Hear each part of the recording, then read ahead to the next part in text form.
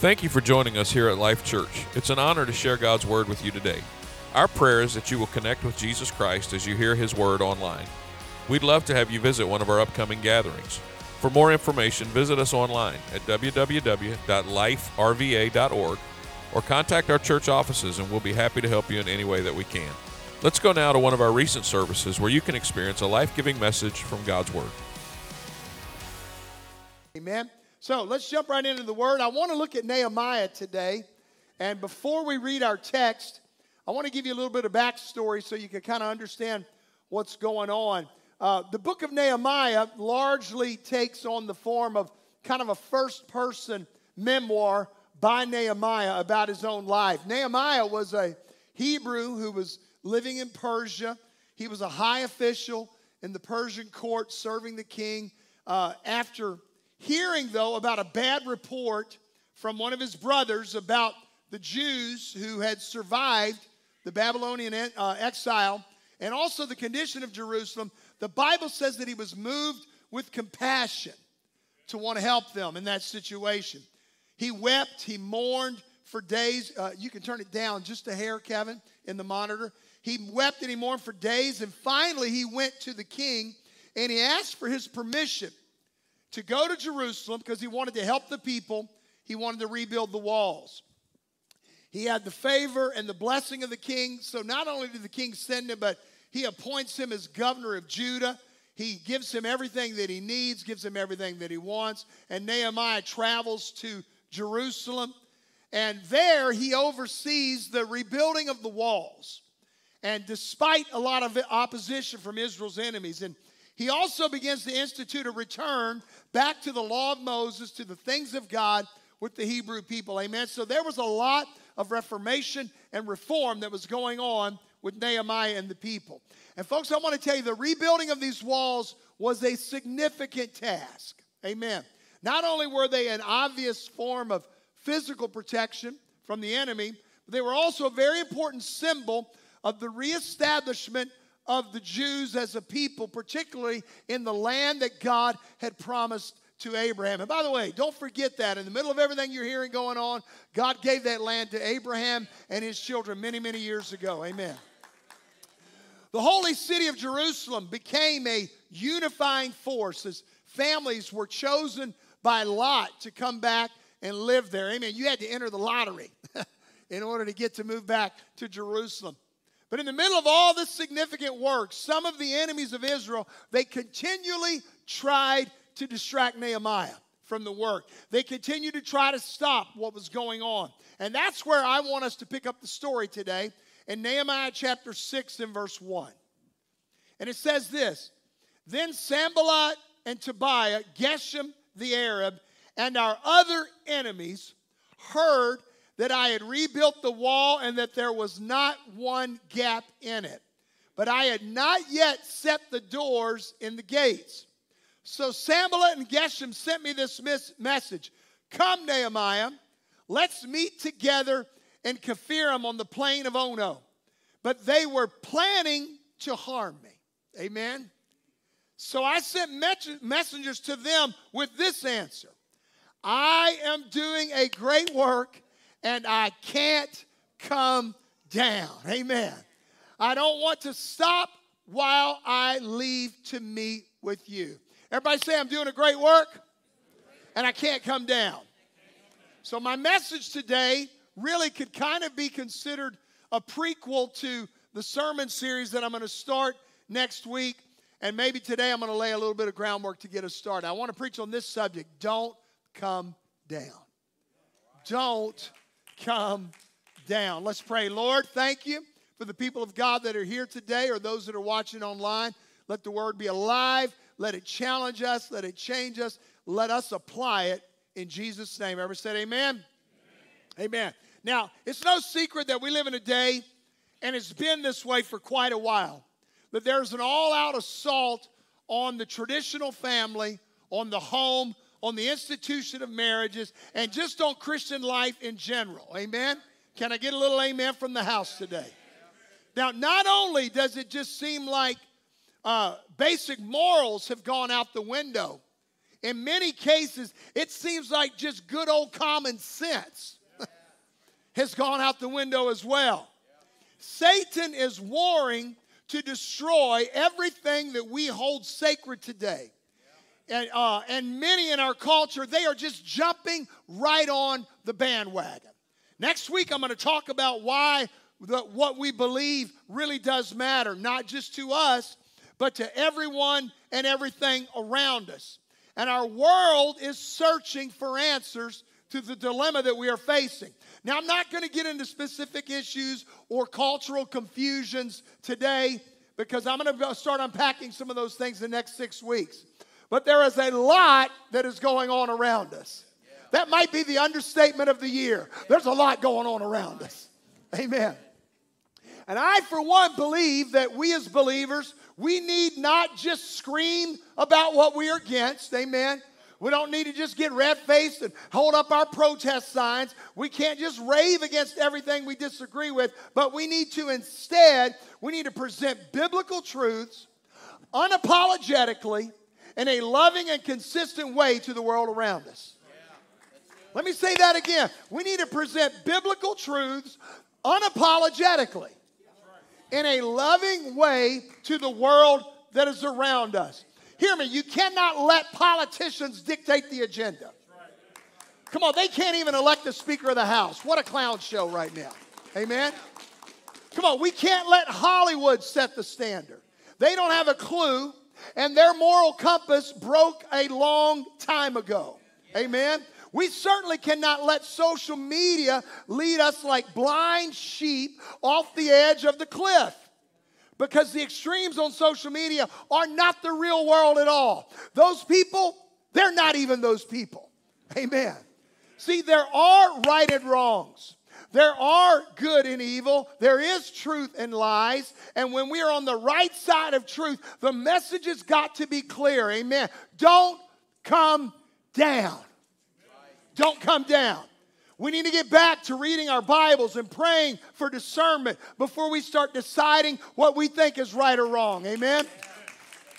Come on, we can't just pick and choose what we want with no consideration to what the Word of God says and what common sense tells us. And I think sometimes we miss the big picture of what is actually going wrong around us. Amen. Come on. We blame violent video games or television or music or social media or wokeism. And certainly these things all are contributing to the hot mess that we're in right now. Yeah. Amen. Yeah. Come on. And they are partially responsible. But hear me. The real problem, the root of the problem is the fact that we live in a world of moral compromise and shaky foundations. And that's just the church folks I'm talking about. Moral compromise, shaky foundations. That's Christianity. Yeah. Amen. Not to mention the world. See, we can't blame the devil and a corrupt society for everything going on around us without, everybody say without, accepting any of the blame ourselves for what has gone wrong. We've replaced godly lifestyles, godly morals, and godly fear with a worldly system. Amen. And with parents and leaders and school boards and politicians and even churches that are now full of compromise. Amen. Come on, this might be week 1 of 7 instead of the prequel. Amen. There was a popular radio commentator named Paul Harvey. Some of you will remember him. If you raise your hand, we know you're old. Go ahead. Paul Harvey had an extremely popular daily radio program that reached millions of people from 1951 to 2008 called The Rest of the Story. Anybody remember The Rest of the Story? My parents used to love to listen to him. And then when I got older, for probably the last 10 years, I used to enjoy listening to Paul Harvey as well. Now, at one point, he had over 24 million listeners, so he wasn't just somebody to laugh at. Amen. He was kind of that generation's Ben Shapiro or Rush Limbaugh. If that makes a little more sense to you all. Amen. After the Columbine school shootings in 1999, which rocked our country, rocked our world, Paul Harvey gave a stirring commentary about guns. Now, I'm not going to weigh in on gun control or gun issues today. I don't think that's necessary from the pulpit today. But I want you to hear the bigger message of Mr. Paul Harvey's commentary and what he said during this time. Are you ready? I'm just going to read you the wording of his statement. It was titled, "How Can We Blame It All on Guns?" Paul Harvey. "For the life of me, I can't understand what could have gone wrong in Littleton, Colorado. If only the parents had kept their children away from the guns, we wouldn't have had such a tragedy. Yeah, it must have been the guns. It couldn't have been because of half our children being raised in broken homes. It couldn't have been because our children get to spend on average 30 seconds of meaningful conversation with their parents every day.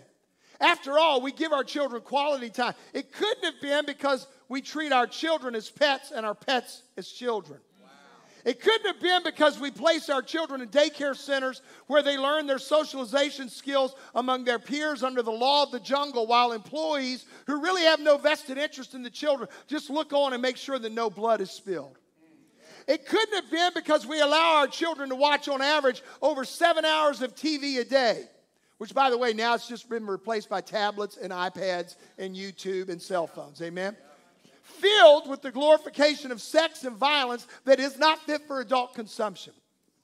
It couldn't have been because we allow our children to enter into virtual worlds in which to win the game, one must kill as many opponents as possible in the most sadistic way possible. I wonder what Paul Harvey would think about today's games. Amen. It couldn't have been because we have sterilized and contracepted our families down to sizes so small that the children do not have and are spoiled with material things that they come to equate the receiving of the material with love. It couldn't have been because our children, who historically have been seen as a blessing from God, are now being viewed as either a mistake created when contraception fails or inconveniences that parents try to raise in their spare time. It couldn't have been because our nation is the world leader in developing a culture of death in which 20 to 30 million babies have been killed by abortion. It couldn't have been because we give 2-year prison sentences to teenagers who kill their newborns. It couldn't have been because our school systems teach the children that they are nothing but glorified apes that have evolved out of some primordial soup of mud by teaching evolution as fact and by handing out condoms as if they were candy. It couldn't have been because we teach our children that there are no laws of morality that transcend us, that everything is relative, and that actions don't have consequences. What the heck? The president got away with it. No, it must have been the guns. Amen. See, my point, and I believe the point of Paul Harvey was, we've got to stop playing the blame game and look past what we see right in front of us. And we really need to try to figure out what's going on beneath the surface. Amen? And when we see truth, we've got to be like Nehemiah. See, the enemy of God's agenda will try to pull us away from the work that God is intending for us as the body of Christ and believers to do. The enemy of your soul will say, stop doing God's work, come down off your high moral wall, and let's just work out a compromise. And when society tells the church that we are hopelessly out of date, that our traditional morals and our views are woefully out of touch, we got to get a backbone and we got to stand up like Nehemiah and say, no, we're doing a good work and we will not come down. Come on, somebody. You can do it with love, but we got to do it unapologetically. Somebody has got to be a voice for truth and common sense in this generation. Amen. We got to build a church that is based on truth and grace and love. But at the same time, we don't have to come down. See, we believe that you don't have to stay addicted. We believe you don't have to stay depressed. We believe that you are not doomed to failure. Amen. Children of God, don't come down. Hold your head up high. Come on, we don't have to come down. We don't have to apologize for believing God's word still matters. Come on, somebody. Amen. Morality still matters. Character still matters. Integrity still matters. Honesty still matters. Come on. Don't come down. Don't come down. Folks, I know it can be challenging to live in a place that God wants us to live in this day and age. It is not easy to stand for true holiness and righteous living when everybody around you is pressuring you to go in the other directions. But in the words of Nehemiah, we're doing a great work. Don't come down. See, it's not true Christianity if we continue to water down the product. Have you noticed with all the inflation going on, has anybody noticed the size of the bag of chips that you get now? I mean, you pop the seal and there they go, psh, in a cloud of dust. You look in the bag. Amen. I looked at a bag of Oreos that my wife bought. Yeah, I still eat those sometimes. And I ripped the little seal off and I looked. And not only was the bag smaller, and those double stuffs, that is a lie from the devil, amen? That used to be normal stuffs in my day. But I looked, and I'll be doggone if the top section didn't have empty spaces.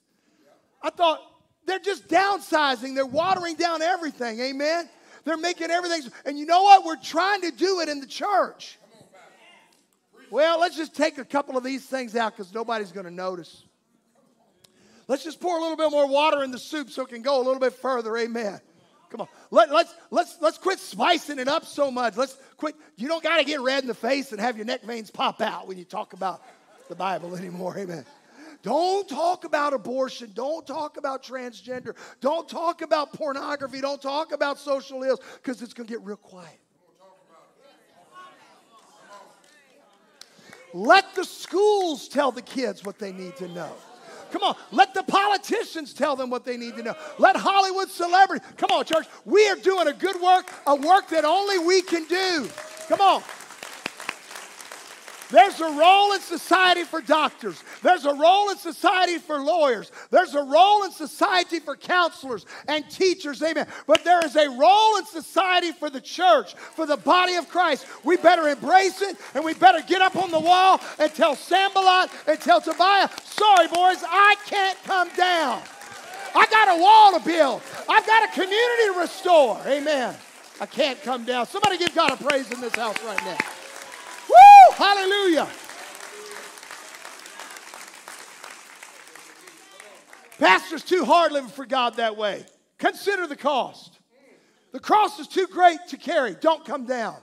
This is the 21st century. We don't need to do that stuff anymore. Don't come down. Be a Nehemiah to your generation. There's another guy in the Bible who wouldn't come down. His name was Joseph. He heard the cry, come down, come down. Matter of fact, the cry he heard was, come on over here, big boy. If he'd heard that, I would have ran too, amen. Here's part of Joseph's story. Man, you talk about a story. Read the story of Joseph. He'd already been sold as a slave by his own brothers, but I want to pick up part of his story right here, Genesis 39:1. Are you ready? Now, Joseph had been taken down to Egypt. Potiphar, an Egyptian who was one of Pharaoh's officials, the captain of the guard, bought him from the Ishmaelites who had taken him there. The Lord was with Joseph so that he prospered, and he lived in the house of his Egyptian master. But let me just stop and say, God will bless you right where you are if you choose to live with integrity. Come on, somebody. I don't care if the Ishmaelites sold you. I don't care if they bought you from your own brothers. Come on, somebody. God will bless you right in the middle of the Egyptian house. Verse 3, when his master saw that the Lord was with him and that the Lord gave him success in everything he did, Joseph found favor in his eyes and became his attendant. Potiphar put him in charge of his household, and he had trusted to his care everything he owned. From the time he put him in charge of his household and all that he owned, the Lord blessed his household of the Egyptian because of Joseph. The blessing of the Lord was on everything Potiphar had, both in the house and in the field. So Potiphar left everything he had in Joseph's care. With Joseph in charge, look at this verse. I'm not going to talk about it. I love this. He did not concern himself with anything. Except, that's the kind of life you want to live, by the way. You want to be the kind of person that when somebody, they said, you know what, I trust that guy. I don't have to worry about anything. If he says it, that settles it. He said Potiphar didn't even worry about anything except the food he ate. Now, Joseph was well built and handsome. Ding, ding, ding. Here comes the alarms. And after a while, his master's wife took notice of Joseph and said, come to bed with me. So here's to you, Mrs. Robinson. No. Verse 8, but he refused. Hallelujah. You know what? It doesn't say he might have wrestled with it. I don't know. It doesn't say that he prayed and fasted about it. It doesn't say that he struggled with it.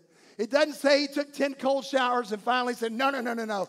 I'm not coming over there, Mrs. Potiphar. He refused. But look what he said. With me in charge, my master does not concern himself with anything in the house. He understood his call. He understood his priority. He understood his work. Everything he owns has been entrusted in my care. I'm on the wall. No one is greater in this house than I am. My master has withheld nothing from me except you, because you are his wife.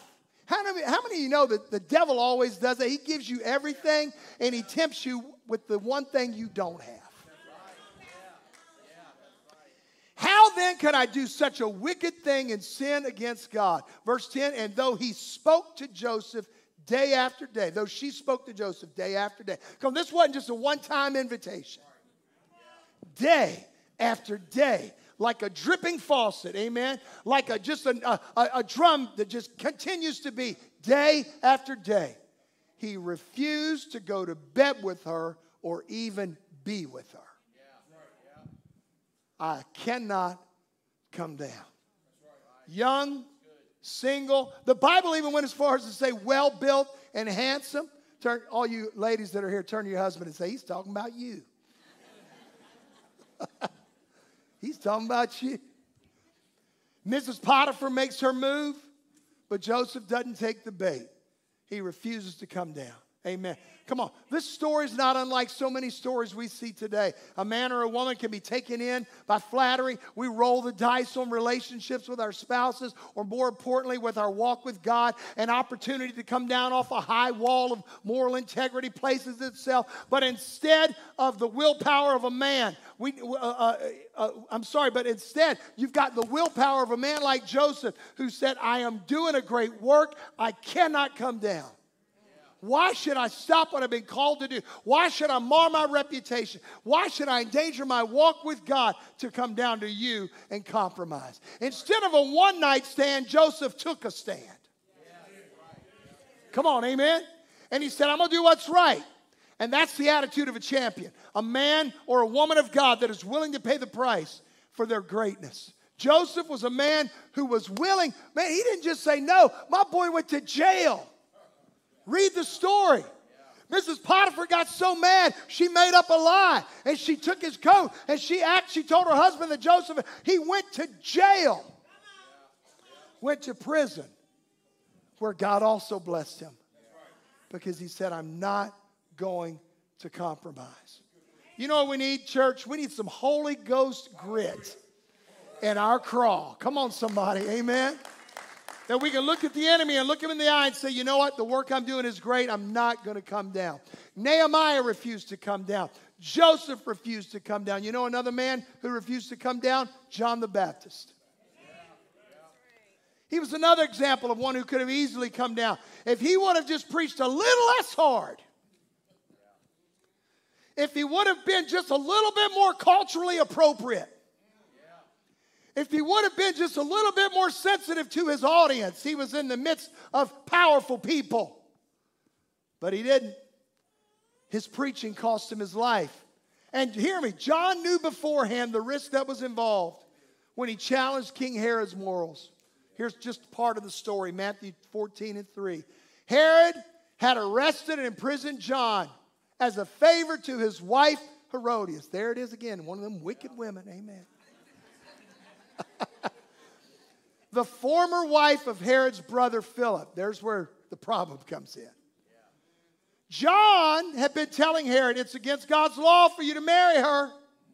And look at Herod's response. Herod wanted to kill John, but he was afraid of a riot because all the people believed John was a prophet. First of all, Herod wanted him dead, but he was too politically much of a coward. He was afraid to do what he thought he should do, because he didn't want a riot on his hands.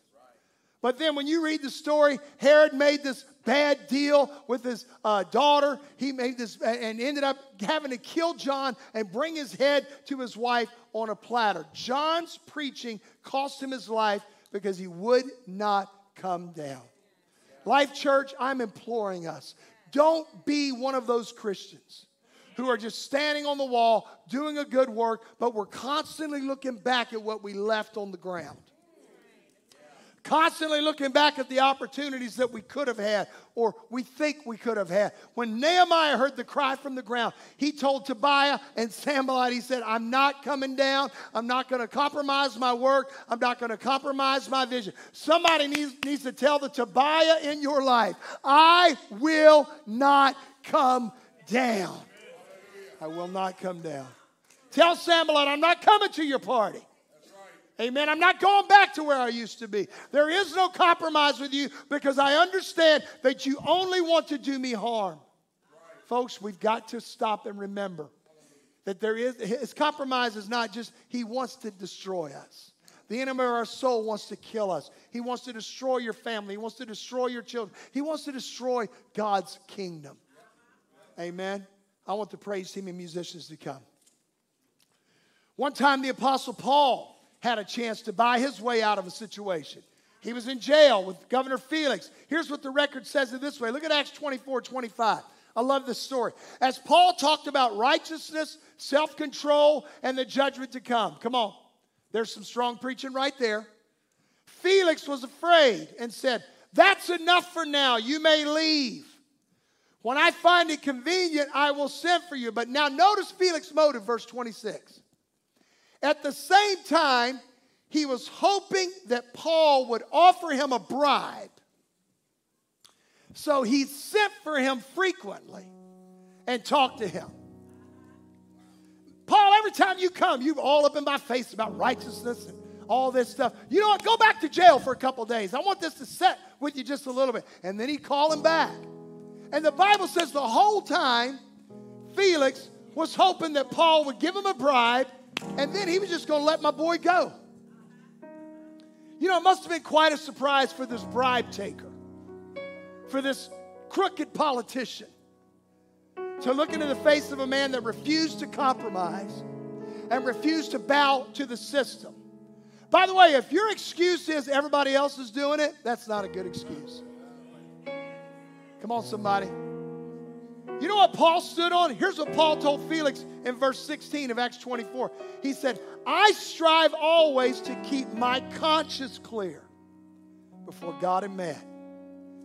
See, Felix, you're not going to get me with a little bit of freedom. I'm not just going to throw a few dollars in front of you and then just walk free. No. You put me in jail, you're going to deal with me.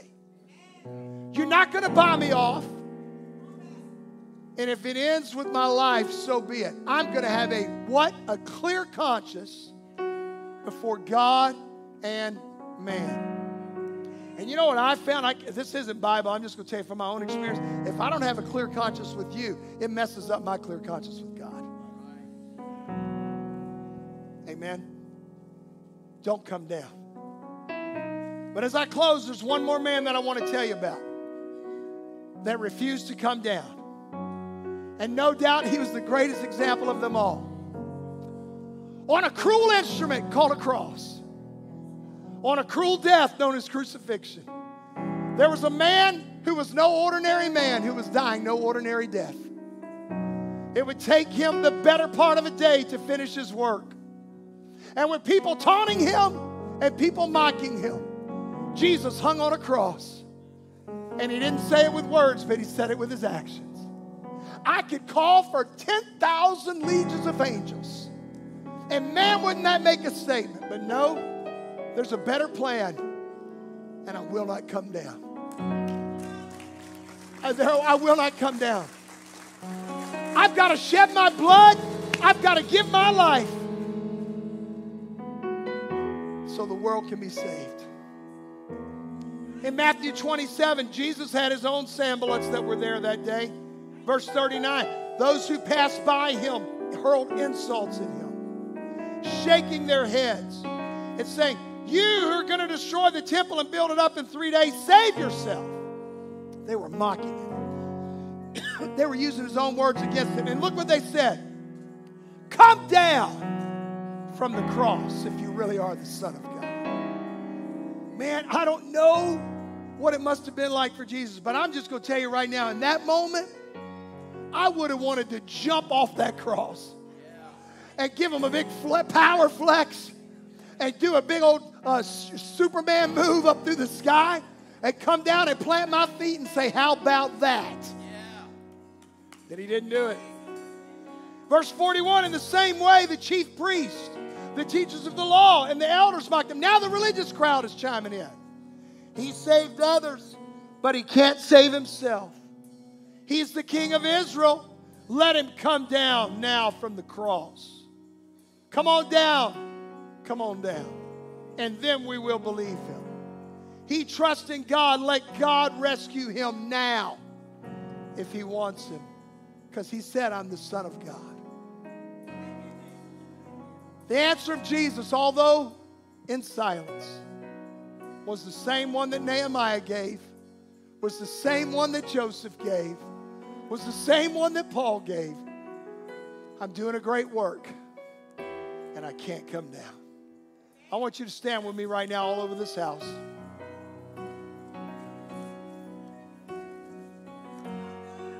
Today, you and I have been saved in this hour because Jesus Christ would not compromise the price of our salvation. He would not come down. But today I want to open this altar. Some of you, you've been listening to the cries of Sanballat and Tobiah. You've been listening to the crowd trying to pull you. You've been listening to Mrs. Potiphar, amen. You've been listening to the elders and the thieves next to you. You've been listening to all these voices that are trying to say, I just want you to compromise. I want you to give up. I don't want you to stand anymore. You know what I'd love to see us do? I'd love to see us step out from our chairs as a church family and come to this altar and say, Lord, I cannot come down. You have called me to be salt and light, first of all, to my family. You've called me to be salt and light to my community. You've called me to be salt and light to my job, to my friends. God, I will not come down. I'm going to live the way you've called me to live. I'm going to be who you've called me to be. I want to open this altar right now. Would you come? Make a statement of faith right now. Come on. And lift your hands and say, God, I'm not coming down. I'm not coming down. So I throw up my hands. Come on, I'm not going to come down. I've got a great work to do. I'm not coming down. I've got children that depend on me. I've got grandkids that are watching me. I got co-workers that want to see if I'm the real deal. I want to have a clear conscience with God and with man. I can't be both. Felix, you can't buy me. Miss Potiphar, you can't tempt me down. Sanballat, you can't compromise me down. Come on. I'm going to be what you called me to be. That's right. Yes, God. I'm going to stand for you. I'm going to stand for righteousness.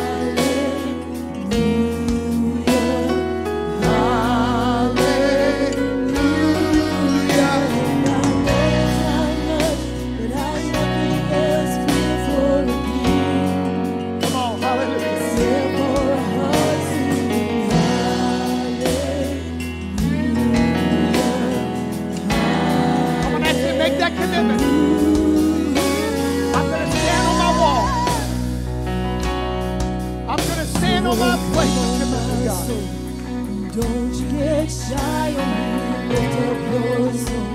Yes. You got a lion inside of those lungs. For your glory, God. Get up and praise the Lord. Hallelujah, hallelujah. Oh, my soul. Don't you get shy of me, lift up your soul. Come on, that's You it. got a lion inside of those lungs. Maybe you've fallen off the wall. That's all right. Get back up. Come on. Get back up. Today's a brand new day. God, I repent, and I want you to restore me. Help me, Lord. Help me, Lord. Help me, Lord. Yes.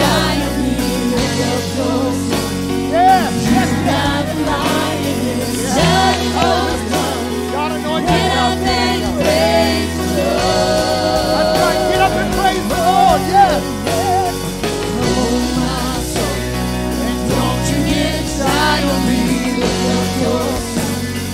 You got a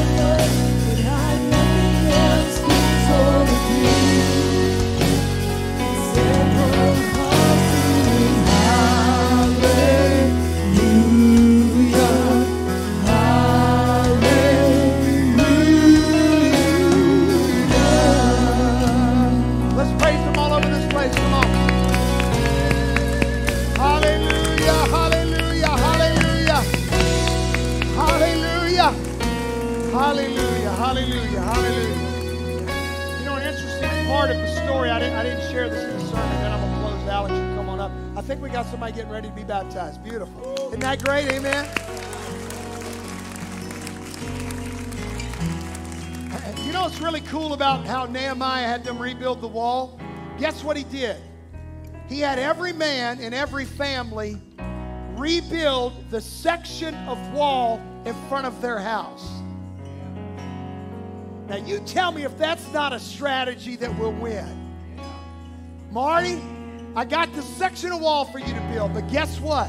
Your house is behind this. So if you do take a shortcut, if you don't do it right, if you think that you can just slap any old thing up, guess who's going to pay the price? Your family's going to pay the price. Oh, man, what a strategy. You know what? When you're building, you need to realize behind the wall you're building are your kids and your grandkids. Come on, somebody. Your ministry, the people that you're witnessing to. Come on. And guess what? I'm going to build a wall that when the enemy comes in front of my wall, he said, no, I got to go find a crack in a wall somewhere else. I got to go find somebody else to take down. Amen? So today I want you to say, I'm going to go home. And if you got to rebuild, and if you got to start from scratch, maybe you messed up royally. Guess what? I'm wiping the slate clean today. I'm getting out the shovel. I'm going to redig the footers. I'm going to pour some concrete in. I'm going to lay some rebar. I'm going to get the foundation right. I'm going to buy the best blocks that I can find, and I'm going to start building again. I'm going to start building again. I'm going to start building again. I'm going to start building again, and I will not come down from the task that God has called me to do. Amen? All right, hallelujah. We got something exciting. Bring your attention to the screen. Amen? Leanne Beecham, upon the profession of your faith and obedience to the Lord, I now baptize you in the name of Jesus Christ for the remission of your sins.